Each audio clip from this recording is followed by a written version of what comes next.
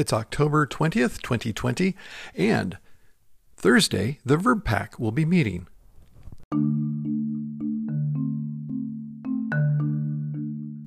Welcome to Dr. Vaughn's COVID-19 Updates. The podcast updates you daily on the pandemic. I have stopped giving daily numbers as I used to early on in the podcast, but I would like to at least make it clear for anybody who's not getting information from somewhere else to let them know. There currently are increasing numbers of infections matching those of several months back, particularly in the Midwest, and even in Wisconsin. They have made plans to build a field hospital for patients who are not in the acute stages of COVID-19, but are recovering from a hospitalization level of seriousness to their disease. So to get to this business about the VrbPAC, the Vaccines and Related Biological Products Advisory Committee, we'd spoken about this a few weeks back, the VrbPAC, and also there's another committee that is a part of the CDC involved in vaccine regulation and decision making. So the VrbPAC is part of the FDA. Well, not part of the FDA. It's an advisory panel to the FDA with people from outside. And these people are physicians. There's one just community member who's not in medicine, just to get the opinion of somebody from outside.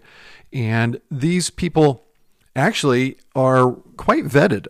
There were people who were going to be on the VrbPAC or are normally, but because they work at institutions that are a part of the research for the vaccines they're considering, they actually have to recuse themselves from the meeting. So there's 2 or 3 of the normal committee members who are not able to serve because of the potential for conflict of interest, because they like to keep this as pure as they can.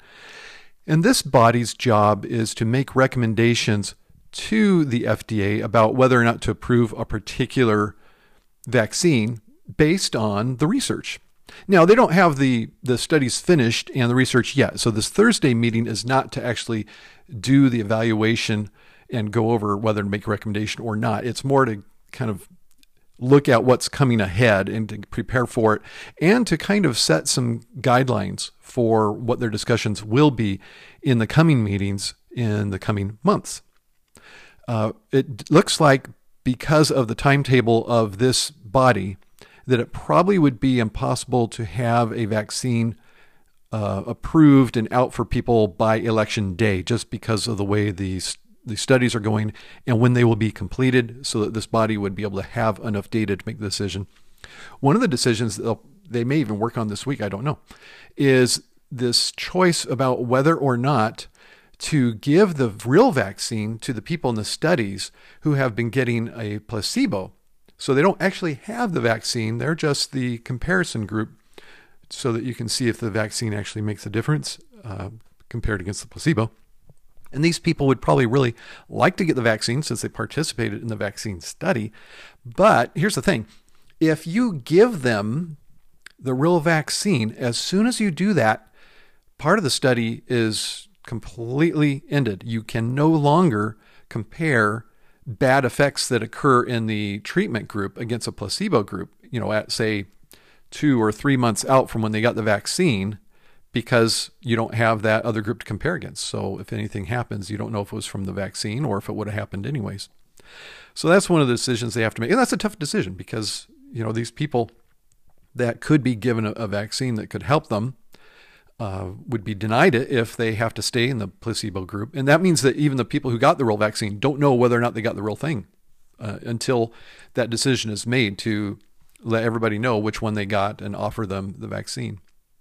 So just to review a little bit, the VrbPAC makes its recommendation to the FDA. The FDA may or may not follow that recommendation. Also, some people have asked questions about why there's different things going on in Europe compared to the U.S. For example, one of the vaccine studies, the AstraZeneca vaccine, was held up for quite a while, and I believe it still is on hold in the U.S., whereas in Europe, they're going on with the studies, even though there was some concern about a possible adverse effect in a patient or two. And it's not unusual for Europe to kind of do their own thing and United States to do their own thing. One example would be thalidomide, where the FDA said we're not going to approve thalidomide, and Europe did. So you can see that different geographies can have different opinions on whether or not something should be approved. Thankfully, the U.S. didn't approve thalidomide.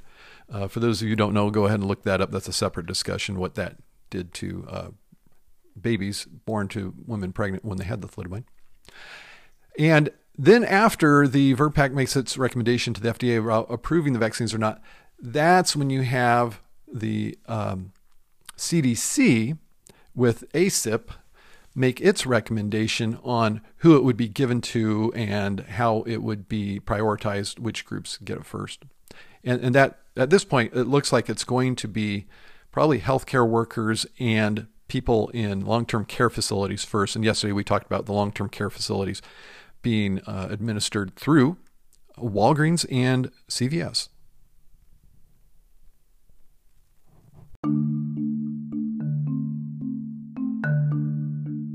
That's it for today. Please do tell your friends who are interested in COVID-19 pandemic updates to subscribe to this podcast. That would really be appreciated. Until next time, Dr. Mark Vaughn telling you to stay in good health.